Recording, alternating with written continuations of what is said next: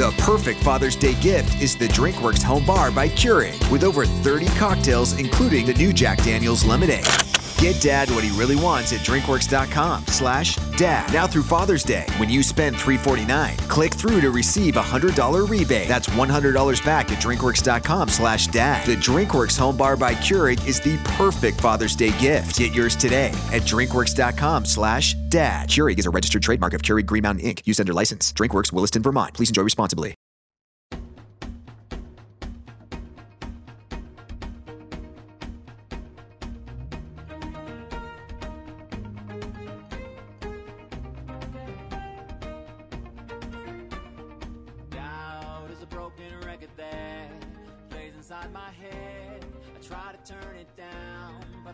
Welcome and thank you for joining us today. You're listening to Society Bites Radio, and I'm your host, Dr. Richard Himmer. And I'm Sherry Himmer, and this is Authentically You, Social Interaction for the Mind and Soul. So for the next 25 minutes, we're going to talk about healing and growth from the inside out. Remember, you are 100% responsible for your happiness, joy, and well-being. All right, so it's kind of that time of year. Everybody wants to be thinking about the new year and changes, and I don't know, there's just something about the dark days of winter that make you a little bit more self-reflective and make you want something new and fresh. and so that's where, goals and resolutions always kind of hit us around this time of year. We've talked about them before, and we really want to, I think, steer away from the idea of setting just a few goals or a goal, and then often we're left with disappointment because we don't totally measure up in the way that we want, and really look at more of an overall growth on ourselves, a personal growth. So it's interesting because there's always checkpoints in life. Yeah. Tipping points. So the end of a week, the beginning of a week, the end of a month, the beginning of a month, and a here birthday. We are at the end of a year. End of a year. So what we want to do here is address that setting the goal, while it's important, it's not a priority. There are things that are far greater than setting a goal. As a general rule, setting a goal and then just working toward the goal, many people have the expectation that their behavior is going to change. And that doesn't happen. Yeah, and we always throw on, okay, I want to lose weight. I want to expand my mind and read X amount of books. And I'm not saying that those things are not bad, but I think we repeat this process every year, and it leaves us wanting a little bit more. And I know what's helped when you've helped your clients is that it's more of a holistic systems approach to overall personal growth. And so how can we really change that mindset into overall personal growth? And what should we be looking at then if we're not going to just be looking at, well, I want to lose 10 pounds and I want to be smarter and raise my IQ or whatever. Beautiful setup, frankly. So for years, I've just done this. I've worked with clients. I've taught them systems and whatnot. And with the advent of technology and what's called a learning module type approach. So when I got my PhD, it was all online. There was very little brick and mortar. I'm proposing, this is what I've been working with my clients on, I'm taking all the material and going to put it online. So I want to share through these podcasts the material found in what I call a personal growth protocol, which is applicable for home and for work. I teach this at the corporate level on a regular basis. So I've been really diligently working to get this in a sequential format. And that's what I want to share with the listeners today so they can access this information as well. And as I understand, Dr. Himmer, this is going to be delivered in the format of a learning management system. That's right. Which is, in my world of education, is a very powerful way to deliver and give access of content to all ages of students. So if you think of yourself at this time of year, being a student of yourself and your personal growth, right. We're going to have that material available for you online. So the website is himmercenter.com. And just by way of information, if you want to access any of our podcasts, which takes us back from the very beginning, and it's a direct link to Society Bites, it's himmercenter.com/podcast.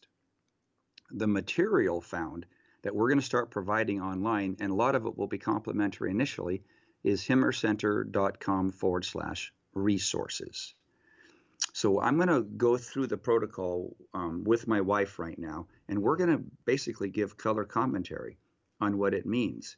So we're going to take the text, and this is going to be used for the learning module, the learning process that you can then access through the website. So this is called Personal Growth Protocol. It's an application in neuroscience and emotional intelligence, which is the foundation at the subconscious of how we're going to grow. Yeah, so I want to go back to that whole what causes us to want to set New Year's resolutions and look at the end of the year and want to set goals is that we feel some dissatisfaction, so we think we're going to fix these little things. Right. Yeah. And let's really look at if there's a point of dissatisfaction, what holistically can we do to take inventory, not of little things, but of major systems that drive our happiness? Well said. So there are two axioms that drive behavior. One, we're hardwired to connect. And two, we each have a drive to learn, grow, and set and achieve goals. Since we are innately driven to make connections and friends, when we don't connect in a satiable manner, meaning satisfactory, that hurts. Yeah. And when it hurts, we medicate. Likewise, when we fail to reach our goals, that hurts. And when it hurts, we medicate. And that's when we get into the cycle of New Year's resolutions. Sometimes we're just repeating, rinse and repeating unhappiness without necessarily achieving all of our goals. We might achieve more, but what we end up doing is accumulating more points of I'm dissatisfied with myself. The very idea of setting goals is a temporary drug. It is. You feel good. It's a Okay, Band-Aid effect. I've set my goals. I've got a new membership. I'm going to go on a diet. That makes you feel good in a temporary manner, much like our politicians. They feel good about doing something that they never do. They talk about it, but it never gets done. And so with that disappointment or that point of feeling hurt, we then turn to medicate. The medication is the process whereby someone meets their needs or wants in a misapplied or dysfunctional way. It is an activity that, one cannot control over time. It becomes something that they cannot control, and then it gets worse and worse over time. It can be this use of a substance or a behavior for the purpose of removing pain. And that puts us in that cycle of then we're just doing the same things over to remove pain and not really to grow. And I basically just defined in this process the definition of addiction. So now there's three things here that are really critical to understand. As many of you know, we refer to what's called my Models and Definitions book. And in this Models and Definitions book, I put a whole section in there of contextually defining words that I use within my practice. This is not to replace Webster's. This is to give people context, very narrowly focused, what specific words mean when I'm talking to them. So we've talked about things like love, etc. Well, here's the definition that I've come up with: addiction. Addiction is a way to meet your needs and wants in a misapplied or dysfunctional way. It is any activity that you cannot control, and that gets worse over time. It is the use of a substance, which is what we typically think as addiction, and I'm arguing that and or behavior. Only 20 to 25% of the population becomes addicted to hard substances, alcohol and drugs. But 100% of the population has a behavior addiction. There are no exceptions, and I am being absolute intentionally. Nobody escapes that.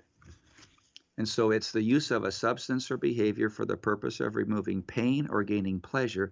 It's the forfeiture of agency. We're not going to cover agency today, but that's critical to understand. Then I had to explain to people, well, what's a functional addict? Because some people think, well, because they can get along socially or they can still hold down a job, that they're doing fine. Here's a functional addict. It describes an individual who can socially function despite their primary and comorbid addictions. And what's a comorbid addiction? Well, it's one that you maybe replaced for a previous grievous one So they're connected, but they may not look alike. So often an alcoholic will replace alcoholism with anger. Right. Like they'll go sober, but a dry drunk is one who has to rinse and repeat rage and anger. And of course, that's not going to be fun for those that are around them. And they're not increasing their happiness. This is really important because I have many clients who are sober for 13 years, 15 years, 17 years, but their life's still a mess. They just replaced one addiction for another. So when we keep statistics on what kinds of addiction recoveries work, what we've really found is that they just replaced it. It's called replacement therapy. And it's not to say that doesn't work in getting rid of the one, but it still hasn't stopped the addictive cycle. The addictive behavior still exists. Yeah. So social functioning means one can hold down a job and lightly manage friendships. Cognitive capacity is not severely crippled by the exogenous or endogenous drug. And then, Sherry, would you be good enough to go over rock bottom? There's a myth about what it means. Well, when they hit rock bottom, when they hit the bottom. Yeah, since we're on the topic of addiction, rock bottom's always that thing, especially if you're the loved ones or family members of someone who's struggling with an addiction. We think they've got to get to rock bottom and you're looking for it and you're hoping that this time is it. Well, in the sense of that it's for an individual to have a tipping point where the fear of the perceived pain of change is now less than the known pain of continuing in the addiction. Would you read that one more time? This is thick, but it's really poignant. Yeah. It's where the individual has reached the point where the fear of the perceived pain of change now seems less than the known pain, what they've already been experiencing, of continuing in the addiction. For many individuals, there is no rock bottom as they remain eternally in their addictive state, or that they go to extreme measures to escape the pain, such as suicide or. So if there's a rock bottom, there would be no suicide. So in other words, rock bottom is an individual tipping point. So to continue, nobody escapes the trauma of failure in this life. And how does that happen? Why is that so? It's like, we're all failures, Dr. Himmer. We're all failures. It isn't that we're failures, it's that we have trauma. We all have experienced pain in a failure. And I want to just kind of just throw it out there like, yeah, we have to. That's the point. That's the argument, is that it's perfect. We've defined perfect a million times here. So perfect is an event or an experience that's exactly what you need at that time to integrate, to come closer to God. A perfect's a mistake that gets a retake. And we're going to cover that when we get into shadow work in a minute. And I just want to, we talk about growth, and then there's the idea of grit. And it's a shift to think, okay, what has my past that maybe has painful experiences, or what I'm currently going through, or the things that I would love to change about myself that cause me pain, what do they do for me? We've had a son in the last month that's really been dealing with the manifestations of stress. He had a really horrible case of shingles, and he's come around, and he wasn't having a pity party about anything, but it was in his face that he's dealing with things he needs to deal with differently. And that shingles made him kind of like, okay, I really got to own it. I really got to own it. And he's owning the physical pain of shingles to say, I'm grateful for pain. He told me this week, I'm grateful for my pain because it's changing me in ways that I know I need. Here's another comment he made. So he's started the protocol. I'm working with him on this. He's doing these things. Yeah. And so I sent him the MP3s that I have, which will be on the website. It'll be at himmercenter.com/resources. So it'll be a free download on how to set yourself up on a daily routine of using mindfulness. He says the mindfulness alone has been the primary pain reducer. It's really helped him get through the day. And we know from the research at Harvard Medical Center that that's true. So it's a bit of a side note. I know. Can I go just a little deeper into the side note? Why not? So a lot of people could argue then, well, is mindfulness just another escape of pain like any other addictive behavior? The one thing about mindfulness is it's non-addictive. It's universal in its application to the body, and it has 2 times plus the healing power and the pain reduction power as morphine. So the other thing that's critical, I think, about mindfulness is that, okay, it's not an escape from pain. It's an addressing of. It's an addressing of, and it's a time for you to get direction through your pathway through the pain, rather than I'll cover it with something that's just a Band-Aid. In the models book, we have one called The River of Integration. And as mentioned in previous podcasts, it was Ruth's most unfavorable one. She hated it because of how much truth there is in it. What you do with mindfulness is you actually look at pain straight on and you address it like a bully. Bullies are closet cowards, right? Pain is wonderful if you understand what its purpose is. But the medical society today run from pain. They think you have to medicate pain, that it's somehow bad. That's the exact opposite approach, because now when you do have pain, all you know how to do is medicate it. An outside-in medication is the last thing that would ever work. So by using mindfulness, you're able to do it from the inside out. So why do we all, back to the original point, why is it that no one escapes trauma in life? Because at birth, we're hardwired to connect to our community, means mom, dad, and parents. If you connect in a healthy manner to mom, dad, and parents, you become dependent. You've attached and accepted your community. By so doing, attaching means that you develop trust, respect, and you get the 3 A's. And we'll cover that, the sayings of the 3 A's, a little bit later. And when you accept, that means you're in a flow-through position. You know how to hold boundaries with civility. You're learning the right skill set in the first half of life so you can move to second half of life. If you don't, you cannot go to independent and you cannot go to interdependent. And you end up acquiring endogenous and exogenous addictions. Remember, 20 to 25% are exogenous. That's the drugs and the alcohol. But all of us develop some sort of behavioral compromises, dysfunctions, maladaptions, whatever you want to call them. And that's why all of us will have some degree of challenges in our life. We've got to have them, or we can't grow. If there's no resistance, there's no growth. Since we all fail to some degree in making connections and achieving goals, our happiness, joy, and well-being is decided by our ability to understand and live in acceptance. Real quick, what does acceptance mean? Just read the first part of that, Sherry. Yeah, it is. Acceptance is the ability to channel energy around or through the body and mind instead of collecting it like a reservoir. That's really enough. In other words, when we're in resistance, we let other people control our behavior, our moods, our attitudes, our thoughts, and our feelings. Oh, you made me so angry. You're in resistance. You just gave someone permission to make you angry. So what's your immediate reward? You're actually getting an opioid, an internally produced opioid that's going to give you that temporary feeling of pain reduction by letting someone else take over, control you. Okay. When we fight our pain, which is the river of integration model, when we fight our pain, it increases and we move to resistance, maladaptive behavior, stress, anxiety, addiction, and our pain increases to the degree that we resist it. Codependency would be a classic example. Let's just say, I'm codependent upon you, and therefore my expectations are you're going to heal.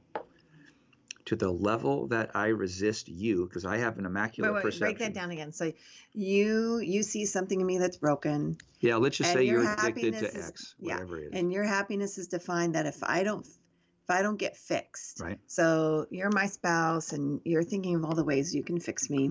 And that you should be doing things, so I'm shooting on you, which is a cognitive distortion. Mm-hmm. And so you're just seeing all my faults and all my problems. But you have a plethora. And then I need to be fixed. And right. So maybe you even go and get some professional help for me. For you. For me. And I'm a detective. I watch everything you do. I monitor you. And then you don't do it. And then you start, mentally recording down. I did X, Y, and Z at 8:02 a.m. on Thursday, the 25th, whatever. It's like you've got this list. you've got all this data collected emotionally on me that you could make the case, I am so broken. Right. And your energy now is fueled by keeping that data going and that narrative going on me. And on the extreme levels, I've seen this happen with young couples and older couples where one of the codependent ends up gaslighting the addict and completely plays with their game, which is a different color. We'll break that down. That word gaslighting means gaslighting is an extreme measure of actually brainwashing someone to think that it really is their fault. Right. So it's not the scope of today, but that's an extreme measure of codependency. That's how far it can go. Right. So the idea is that we're hardwired to connect. When we don't, we medicate, and when we medicate, we oftentimes move to addictive behaviors. Okay. So in this process, we're going to focus on the two axioms that are rather unique in this approach. What makes it unique is not some new scientific discovery that is equivalent of some kind of magic pill or get fixed quick to cure all. Nope. We're going to, anything that sounds like a miracle is probably going to actually do more harm than good. So we have to kind of race that panacea, searching, always looking for the thing that's going to fix all of our problems, ourselves or our family or our loved ones. The thing like with lottery winners is that they're never better off than their financial for their financial windfall. They get a whole lot of something good in their life, and it actually creates more misery. Contrary to that, they actually become compromised. They end up bankrupt, in jail, and there's a lot of data to support that. When I share this with financial planners, they just smile because they know that lottery winners don't understand the rules of engagement for money. Yeah, so that's the whole point. Like anything that's going to fix quick isn't going to address what growth protocol does, that is a holistic system. So this process teaches you the habits and principles of happiness, joy, and well-being. We've defined those. We will define them further. Nothing is new, only the application and the process. As a general rule, few people are taught these principles at home, school, church, or work. So if you want to change, if you want to grow, if you want to find greater happiness, joy, and well-being, the process, and I'm going to underline this verbally, the process is guaranteed to work to the level you implemented. In my experience in the office, those clients who implement the process, they set their fears aside, they set their pride aside, they simply follow through the protocol. The growth, the understanding, and the changes they make are amazing.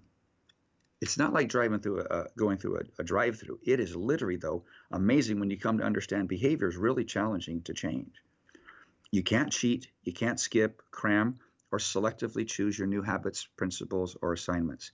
Follow the program and you will notice a difference, because the principles oftentimes are sequential in nature. They build on each other, and you want to learn how to build that through. Yeah, so I can say the importance of this overview that we're giving on the growth protocol is that you've got to understand it so that your expectations are set right. Right. So you say, oh, it's amazing to see the results, but then that's going to set people up to think, okay, it is a panacea. I do want that. It's a miracle. Well, no, not in that sense. It is in the diligence, and we talk about diligent practice. Deliberate practice. Deliberate practice. But in the diligence of that deliberate practice, you will see the changes and a holistic change. So this personal growth protocol is a self-guided journey into a lifelong process of growth, learning, and practice. It is the practice of being a lifelong learner. If followed, the habits develop, change comes, and the awareness of life will have a profound impact upon your happiness, joy, and well-being. The principles found within this journey, they're universal, which means you can apply them anywhere: home, work, community, church. They'll have an effect everywhere. And the pattern, we're going to recap this now. The pattern here is the happiness, joy, and well-being are achievable by following principles and a system. You don't need therapy. You don't need counseling. What you really need is a system. And so we haven't revealed, we've talked in previous podcasts about some of the aspects of this growth protocol, but we're going to go over in our next segment and dive deeper.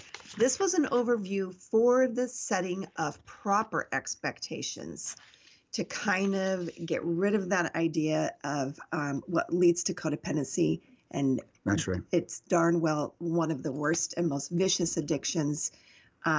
So changing that shift and getting that out of your expectations is important. So my takeaway as a recap on this one is a quote from Dr. Deborah Graham: judge the process, not the outcome.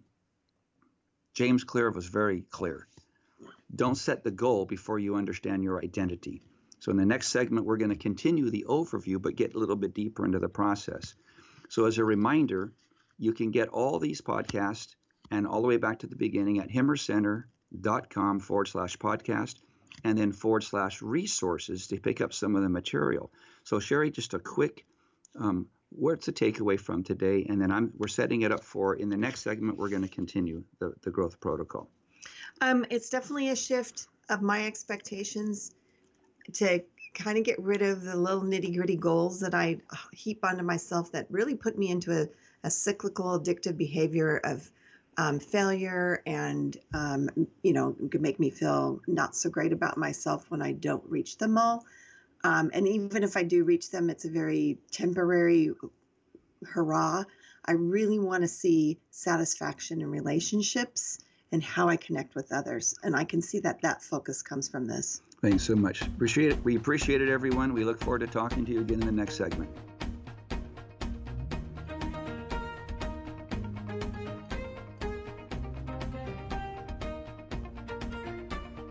Doubt is a broken record that plays inside my head. I try to turn it down, but I can't quite drown it out. I'm tortured every day.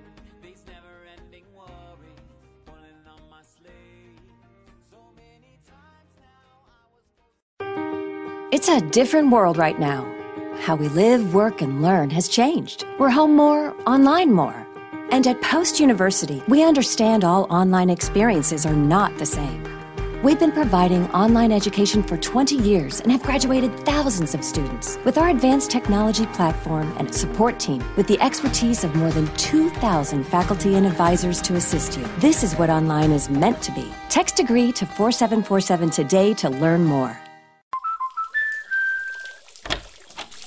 Mommy, look at my boat. It's sailing. Introducing the Her Journey Around the World started in our overflowing bathroom sink policy from American Family Insurance. Insure carefully. Dream fearlessly. Get a quote. Find an agent. Visit amfam.com for homeowners policy information.